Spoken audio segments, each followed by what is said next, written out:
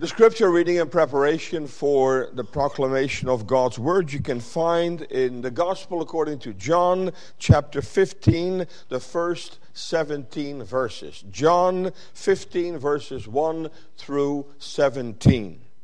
Let us hear the word of God. I am the true vine, and my Father is the husbandman. Every branch in me that beareth not fruit he taketh away, and every branch that beareth fruit he purgeth it, that it may bring forth more fruit. Now ye are clean or purified through the word which I have spoken unto you. Abide in me, and I in you. As the branch cannot bear fruit of itself except it abide in the vine, no more can ye except ye abide in me. I am the vine, ye are the branches. He that abideth in me, and I in him, the same bringeth forth much fruit. For without me you can do nothing. If a man abide not in me, he is cast forth as a branch, and is withered, and men gather them, and cast them into the fire, and they are burnt. If ye abide in me, and my words abide in you, ye shall ask what ye will, and it shall be done unto you. Herein is my Father glorified, that ye bear much fruit. So shall ye be my disciples.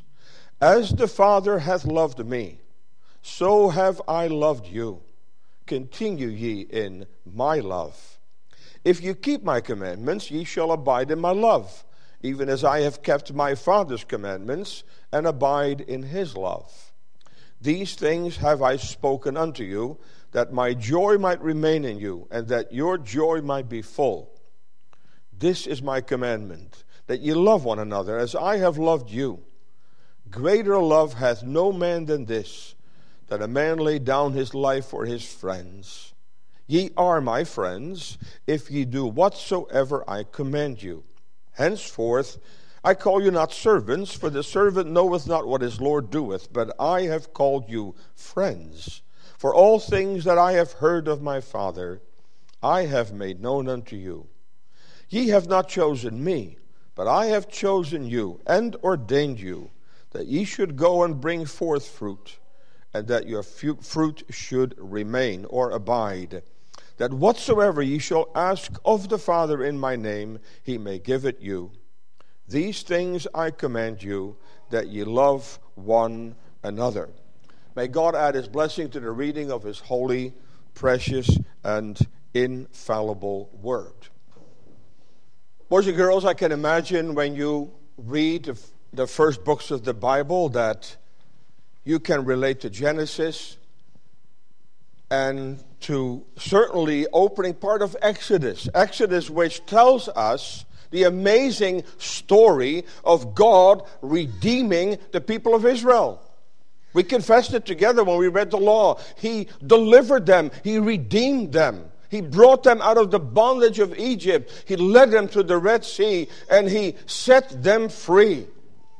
But then follows the book of Leviticus, with all of these sacrifices, all these detailed descriptions of the animals to be sacrificed, all of the shedding of blood. And you may wonder, what's the purpose of all that? What can we learn from that? Let me try to explain that to you as clearly as I can. You see, God was not only interested in redeeming a people unto himself, but God wanted a very intimate relationship with his redeemed people. And so by means of that whole sacrificial system that literally dripped with blood, God gave them everything that was necessary in order for his redeemed people to live in daily fellowship and communion with him. That's why God instituted the morning and evening sacrifice. And I tend to believe that was simply a continuation of what God established in paradise, where God met with Adam and Eve every morning and evening in the cool of the day. They were the highlights of the day. Those were the moments where God, in a special way, drew near to his people and communed with Adam and Eve. And so by way of the morning and evening sacrifice, God established a pattern. Every morning and evening, a lamb would be slain. And thereby God communicated to Israel, I not only am I your God and you are my people, but because of that lamb, of course, that pointed to the Lord Jesus Christ, you can live in daily fellowship and communion with me. Because the Lord realized that though he redeemed his people, they remained a sinful people, prone to sin, prone to stumble, and prone to halt. But the amazing thing is that God made full provision. He made a daily provision for that reality. And so every morning at 9 o'clock, God communicated by way of that bloody sacrifice to his people, my dear people, I am your God, you are my people, and today I am ready to forgive your sins, whatever may befall you. At the end of the day, at 3 p.m., again a lamb was slain. And God, as it were, said to his people, though you have sinned against me, I want you to know that at the end of the day, I am still ready to forgive. And so God made daily provision. He made it very clear that he had done everything to make sure that he could have a daily walk with his people, that he could daily have fellowship with his people, and vice versa, that God's redeemed people could live in daily fellowship and communion with him. And that's why the slaying of the lamb was not the only part of the ritual. That ritual that began with the slaying of the lamb would always culminate in the priest then entering into the sanctuary on behalf of the people of Israel, and there he would offer up the praises of Israel to Israel's God. In other words, he would, as it were, carry the whole nation into the very presence of God. And then the godly would wait outside. They would wait for God's answer. And then the priest who had carried them into God's presence now came out of the sanctuary in God's name, and then he would pronounce God's blessing upon them, thereby communicating, I have accepted that sacrifice. And because of that bloody sacrifice, I can bless you and I can keep you. And I can cause my face to shine upon you, and I can be gracious to you. The point I want to make is God redeemed his people for a purpose. And the purpose for which he redeemed them is to have an intimate love relationship with his people. And that's God's desire today.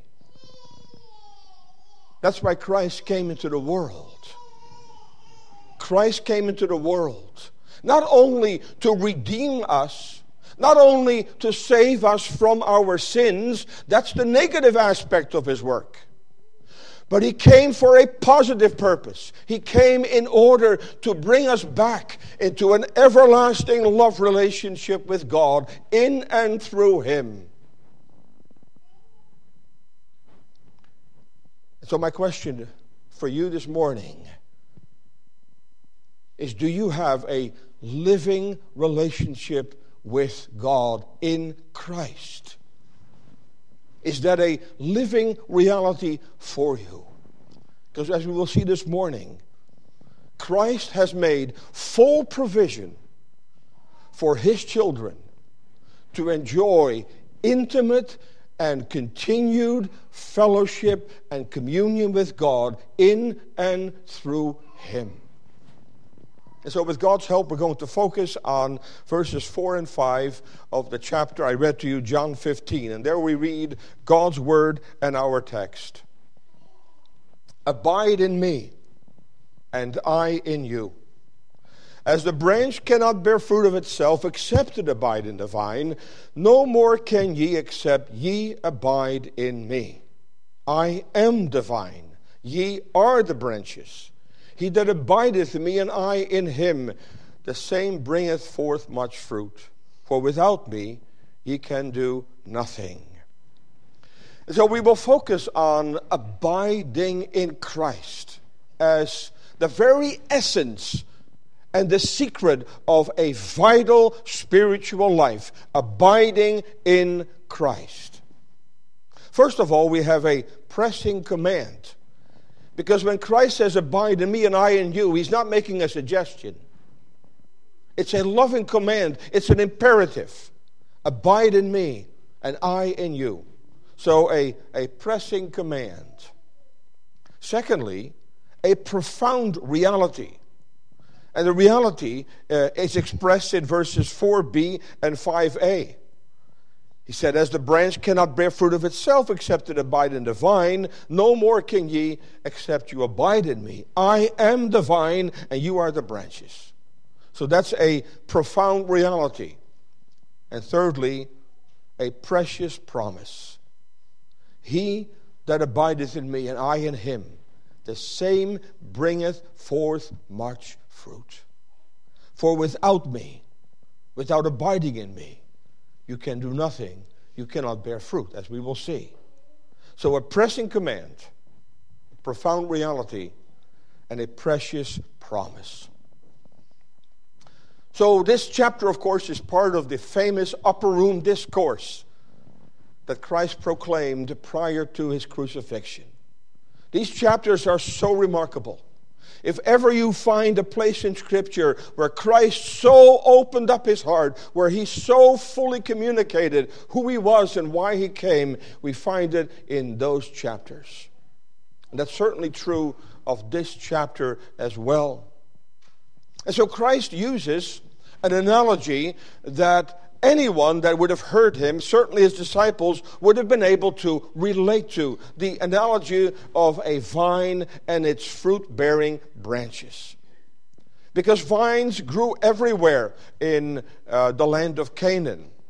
Now, there is a lot of speculation. Commentators speculate as to what Christ may have had in mind, what prompted him to use this analogy. And I will not weary you with all those possibilities. You can research that yourself. The obvious point is why he chose this analogy. Because Christ always took analogies from nature that would very readily communicate a foundational truth. And so it is with this analogy, as is true ultimately for all of Christ's parables. And the proper way to interpret them is always not to look at every single detail, but to ask yourself, what is the central truth? What is the cardinal truth that Christ wants to communicate? What he wants to communicate is that the relationship between him and between his children is like a vine and its branches. Now, a vine all by itself, without its branches, would be a useless piece of wood. It would amount to nothing. I've been told that the wood of a vine is useless, cannot really be used for anything else. But what makes the vine useful is that it produces branches that bear fruit abundantly. For 7 years I lived in Ontario. We were surrounded by vineyards, and we saw this happening every year. Every year we would see these vineyards bear abundant fruit. So there's a very intimate connection between the vine. We could say that the vine finds its expression, the vine finds its identity in the branches and the fruit that it bears. The glory of the vine is in its branches and in the fruit that it bears. At the same time, I think you will all understand that the branches on their own would be useless as well. Branches that are not connected to the vine in a real and living way, they are useless. Fruitless branches are useless. They're good for only one thing, that's to be cast into the fire. This afternoon we're going to focus on fruitless branches because that needs to be addressed as well. Branches that appear to be connected to the vine, but branches that are dead. Branches that are fruitless, that bear no fruit. And so what this so beautifully sets forth, that all of Christ's energy, all of his energy is focused on the branches that are united to him. All of his energy is devoted to cause those branches to bear fruit, to bear spiritual fruit. And at the same time, he wants to see, and that's what we're going to focus on. He wants to emphasize that as the branches, the believer as one of those branches, that we are entirely dependent on him. But also he wants to teach us that everything we need to be fruitful is to be found in him. In him is an inexhaustible resource of spiritual grace and spiritual strength. What's unique about this vine is that by nature, no one is a branch of that vine. By nature, we are branches of that wild vine that is Adam, that brings forth evil fruit. But when the Holy Spirit does his mighty work as the Spirit of Christ, because that's the one who connects us to Christ. The union between Christ and his people is the Spirit of Christ. The Spirit that dwells in him also dwells in the branches, dwells in his people. What does the Spirit do in the marvelous work of regeneration? He cuts us off from that old vine. He cuts us off from Adam, and he grafts us into Christ. He grafts us into this new vine. That's why, dear believer, and that's so humbling, and yet that's so encouraging. In order for that to happen, in order for you to be grafted into that vine. So literally what would have to happen, and that was a common practice, is grafting of branches from another vine into another vine. What that meant is that in order for that to happen, the vine always had to be wounded. The vine had to be wounded in order to receive another branch. And so we can say that the vine, Jesus Christ, he had to be wounded in order that you, a sinner, that you, a son and daughter of Adam, that you could be grafted into this vine, that you could be grafted into Christ. And the beautiful thing is that in the realm of nature, those who have nurseries and those who practice grafting, they're very good at it. But even though they're very good at it, sometimes their grafts will fail no matter how carefully they did the work. But when the Holy Spirit cuts us off from Adam and he grafts us into Christ, those grafts will never fail. Once he unites us to Christ, that relationship is permanent. That relationship is abiding. And Christ here tells us in the opening verses that his Father is the husbandman.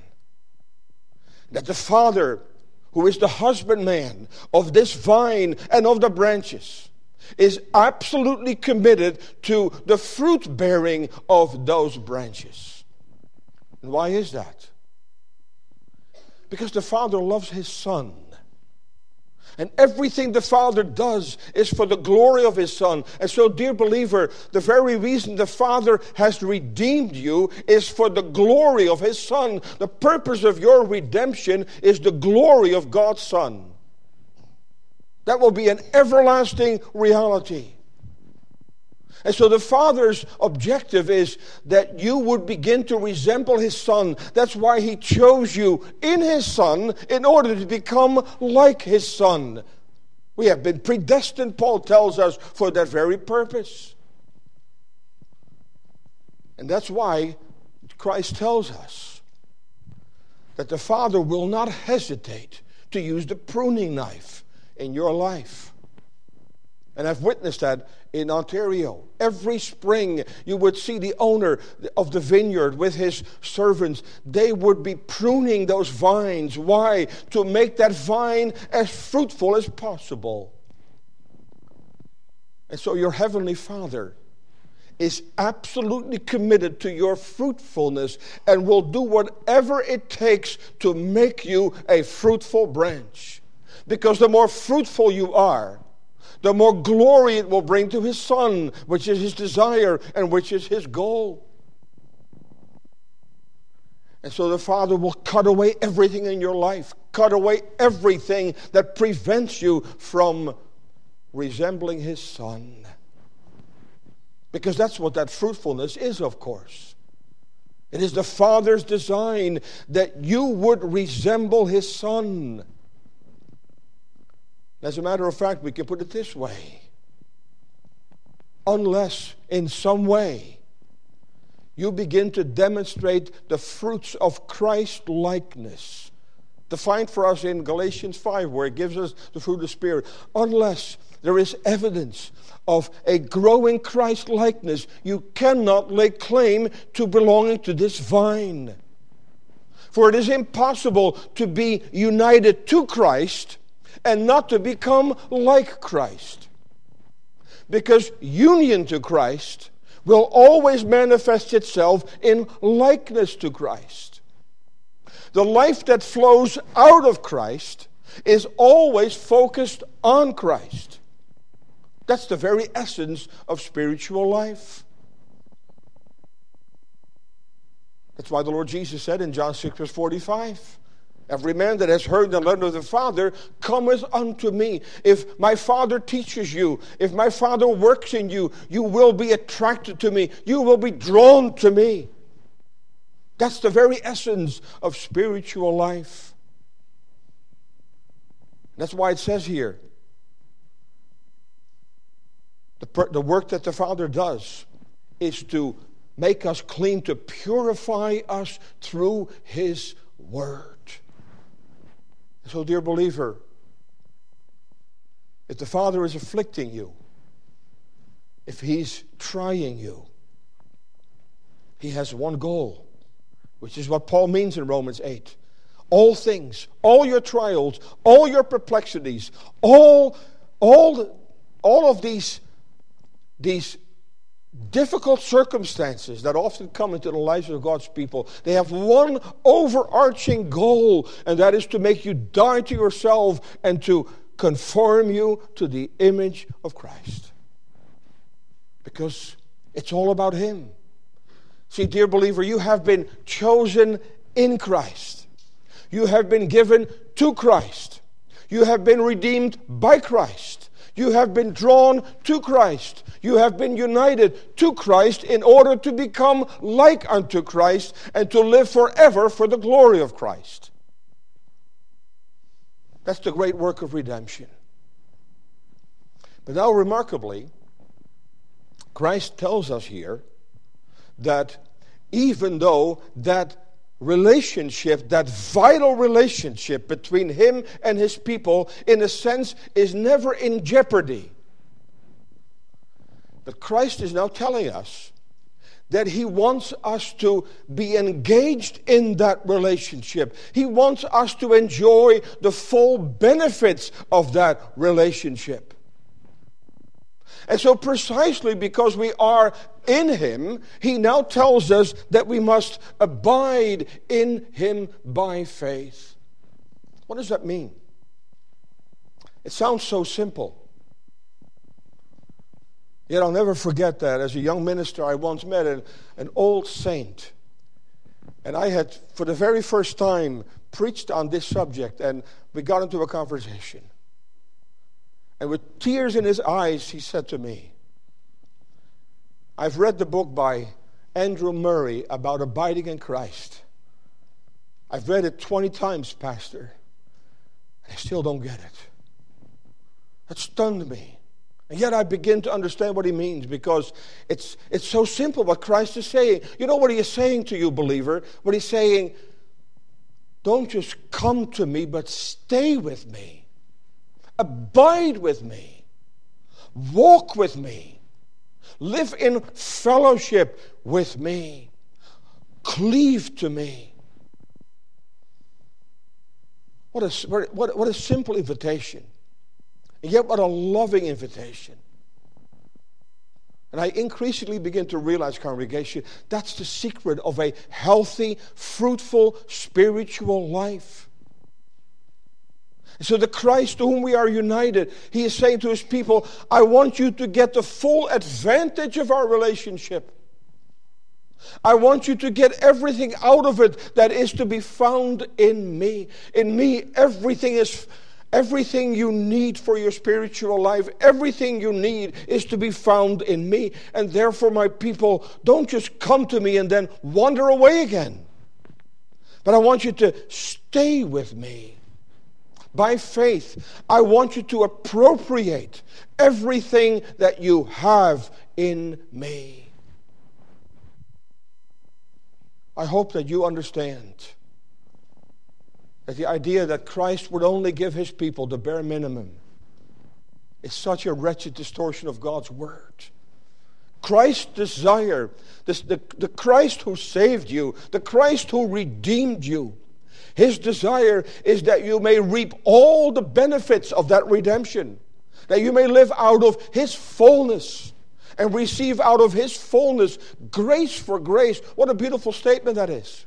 In Greek, it actually means one grace tumbling over the other. Out of his fullness, receive grace for grace. And Christ is saying, therefore, my people, by faith, abide in me. By faith, appropriate your position of what you are in me. Make me your absolute priority. In Acts 11, verse 23, we read, who when he came, he had seen the grace of God, Peter is speaking, was glad and exhorted them all. And then hear this beautiful phrase, that with purpose of heart they would cleave unto the Lord. That's what Jesus is saying. With purpose of heart, I want you to cleave to me. And of course, what that means in simplicity is that as surely as you nourish your body every day, you need to nourish your soul every day. You cannot abide in Christ unless you abide in his word. That's not a luxury. That's not an extra. That's an essential part of spiritual life. And that's why, in spite of all of your busyness, you must make time. You must find time every day to be alone with Christ. You must find time to be in his word. Because the more we abide in his written word, the more we will abide in the living word, the Lord Jesus Christ. And I think you will know that from experience. You will know of those seasons where you did that faithfully and your soul flourished. And those times when you became too busy and you became distracted, you became neglectful of your daily feeding upon God's word, daily seeking to be in fellowship with him. And as a result, your spiritual life has declined. But Christ is saying, I want to be crystal clear. Christ is saying, your spiritual life doesn't have to decline. Everything you need for a healthy spiritual life is to be found in me. So abide in my wounds. Abide in what I have accomplished for you. Abide in my merits. Abide in my finished work. Abide in my promises, which are yea and amen. Oh, abide in my word. And then later on, he says this beautiful thing. He says, abide in my love. Continue in my love. He doesn't say, abide in your love for me. No, he said, I want you to abide in my love for you. Abide in my love. Oh, he says it with such loving urgency. Because he loves you, dear believer. He loves you with a love that you cannot even begin to comprehend. He loves you with the same love with which the Father loves him. Think about that. That's what he tells us. I love you with the same love that my Father loves you. So I love you. And that's why he is so committed to your spiritual well-being. That's why he's so desirous. But you see what he's teaching us. And even though we are ultimately indebted to his grace, but he's teaching us clearly that as believers, we cannot be passive. That as believers, he wants us to actively focus on him. He wants us to actively exercise faith in him. And what makes this command so reasonable is because if you are a true Christian, you are a partaker of his anointing. And so Christ is not asking you to do the impossible. He is saying, by virtue of the fact that my Spirit dwells in you, I exhort you by his grace. I exhort you, therefore, to take full advantage of our relationship. There is so much to be found in me. The riches to be found in me are unsearchable. So when we read of Enoch, and we read of Noah that they walked with God, that should be the norm of the Christian life.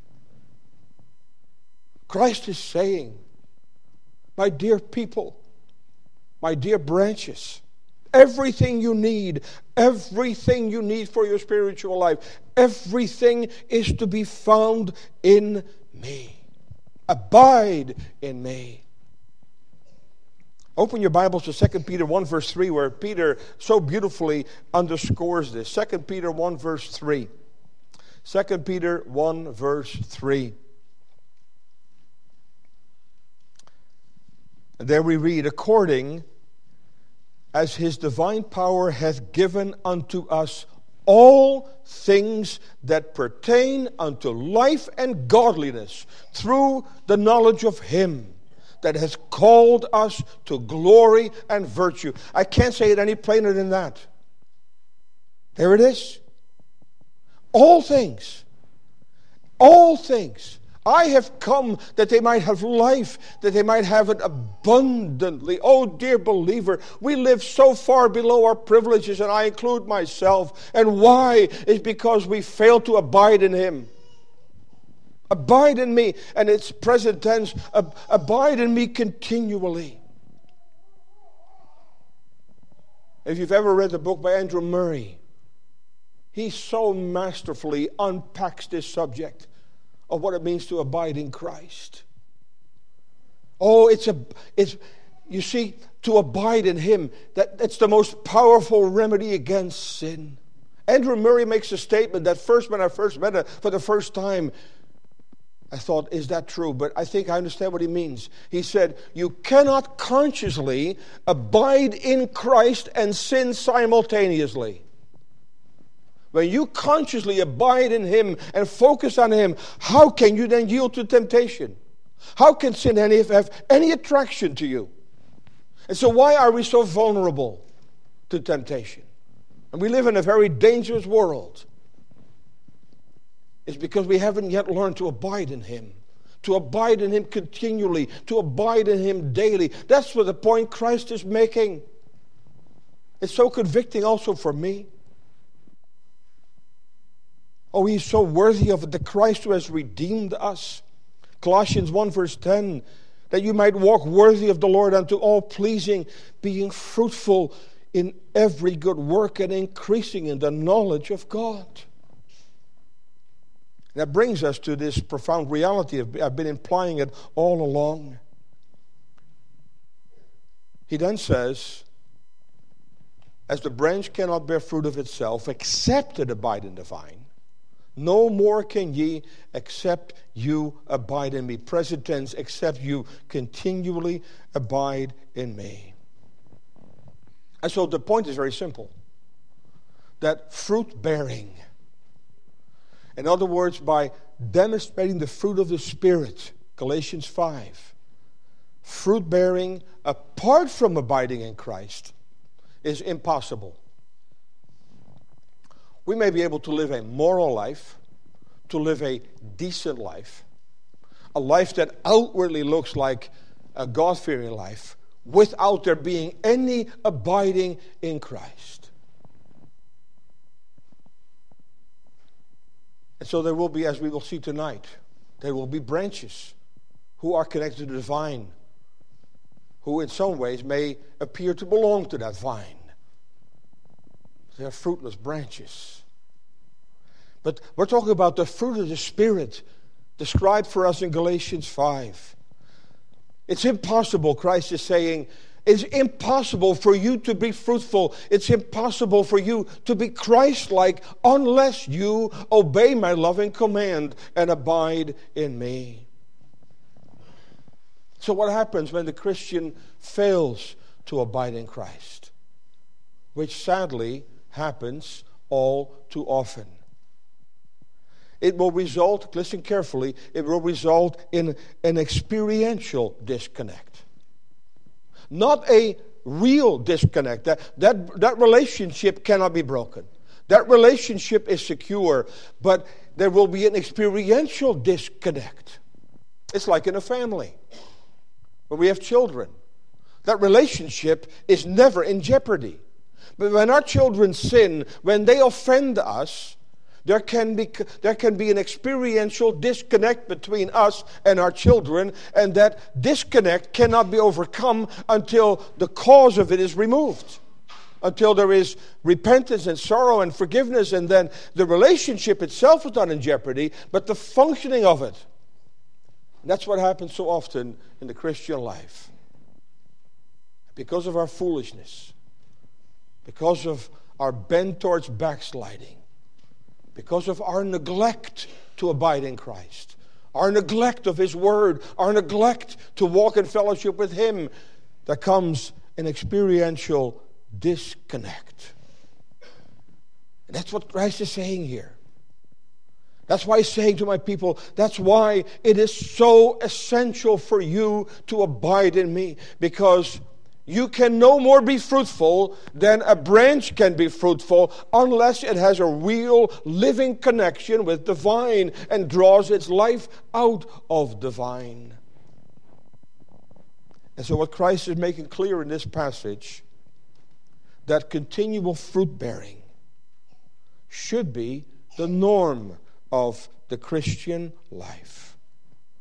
But it's only possible as a result of a continual abiding in Christ. And so what Christ is saying, folks, is that true Christianity, a vital Christianity, consists of a daily relationship with Christ. That's why I began with the morning and evening sacrifice. That was God's desire, that His redeemed people would daily live in fellowship with Him. And that was possible on the basis of the bloody sacrifice, pointing to Christ.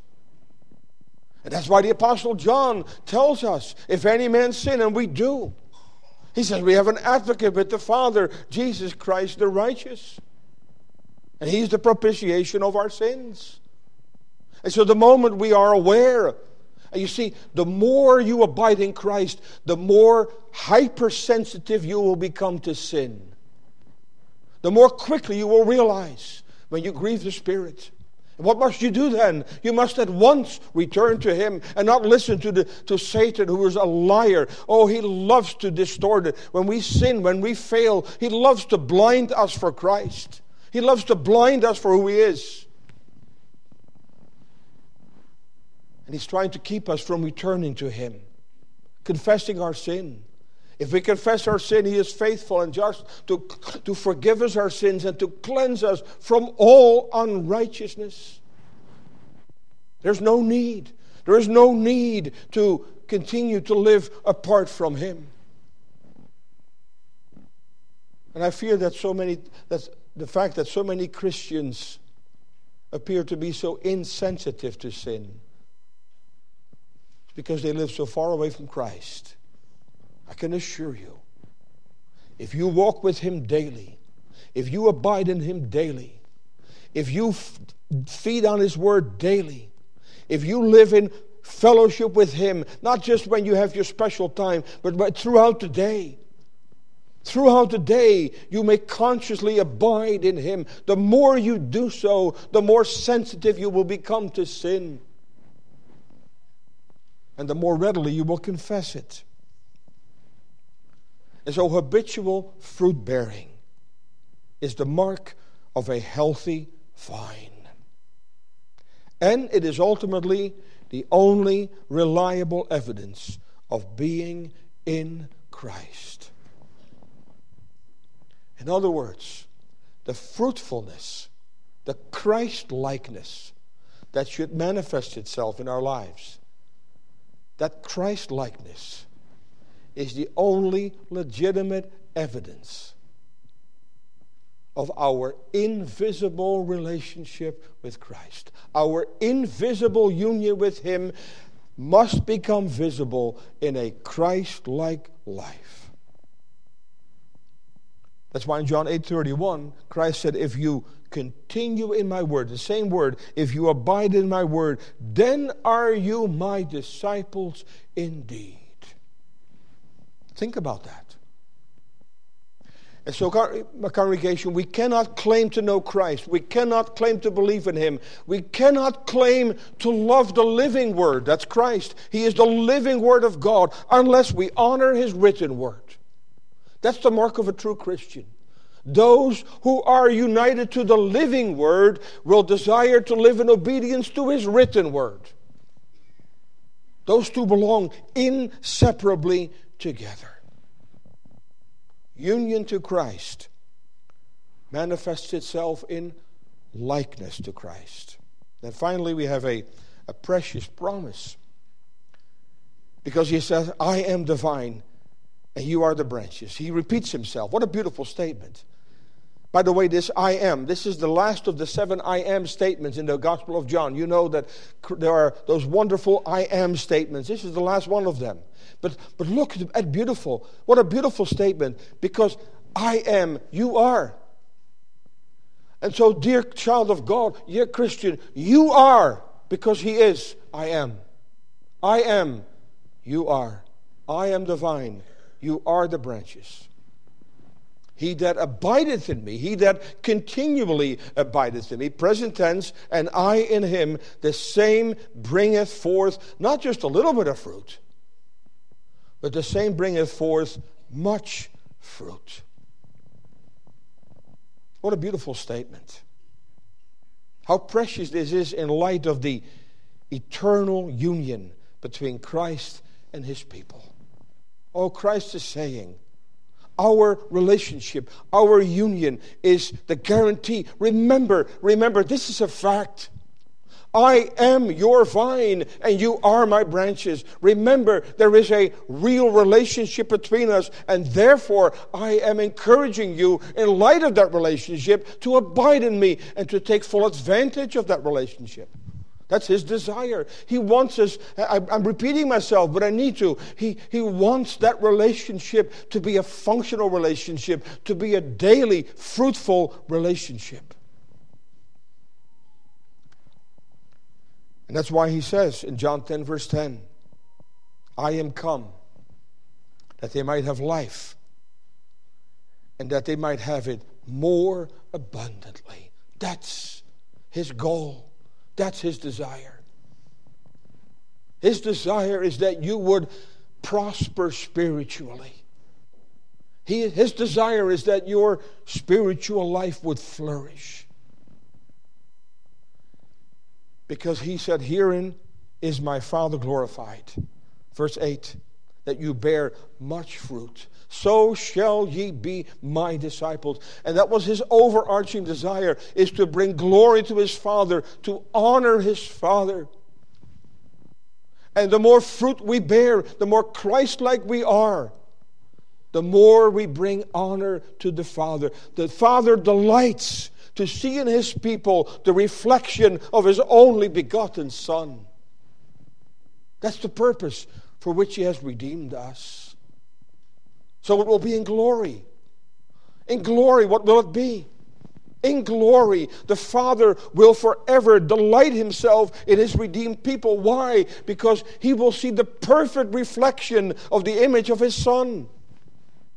And God's people will forever delight in Christ because they will forever behold in Christ the glory of the Father. And so the Father and his redeemed people will delight themselves in Christ. But that begins here. That begins here in this life. That's why you've heard before, when God's people die and when they enter into glory, they will not do a strange work. They will engage in something that has begun here. Is that your life? Do you know in some measure what that means? To have a real, living, genuine relationship with Christ. Oh, to bear much fruit. A life of consistent Christ-likeness. That's why the followers of Christ were called Christians in Antioch. Their witness was so pervasive, so infectious, that their enemies called them Christians because they were so Christ-like. Is that true of me? Is that true of you?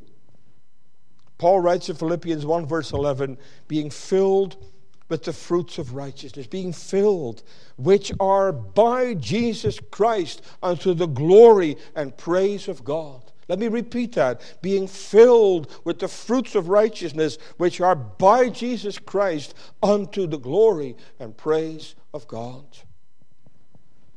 And then Christ does something wonderful. After stating it positively, he then reinforces it negatively. For, he says, without me, you can do nothing. This is one of the most misquoted passages of Scripture. If ever there is a passage that is yanked out of its context and is abused by many as an excuse for their indifference, as an excuse for their inability, who will quickly say, well, without him I can do nothing.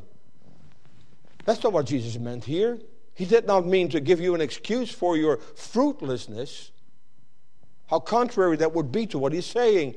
What he's simply saying, why? He's saying, my people, why am I so urgent with this exhortation?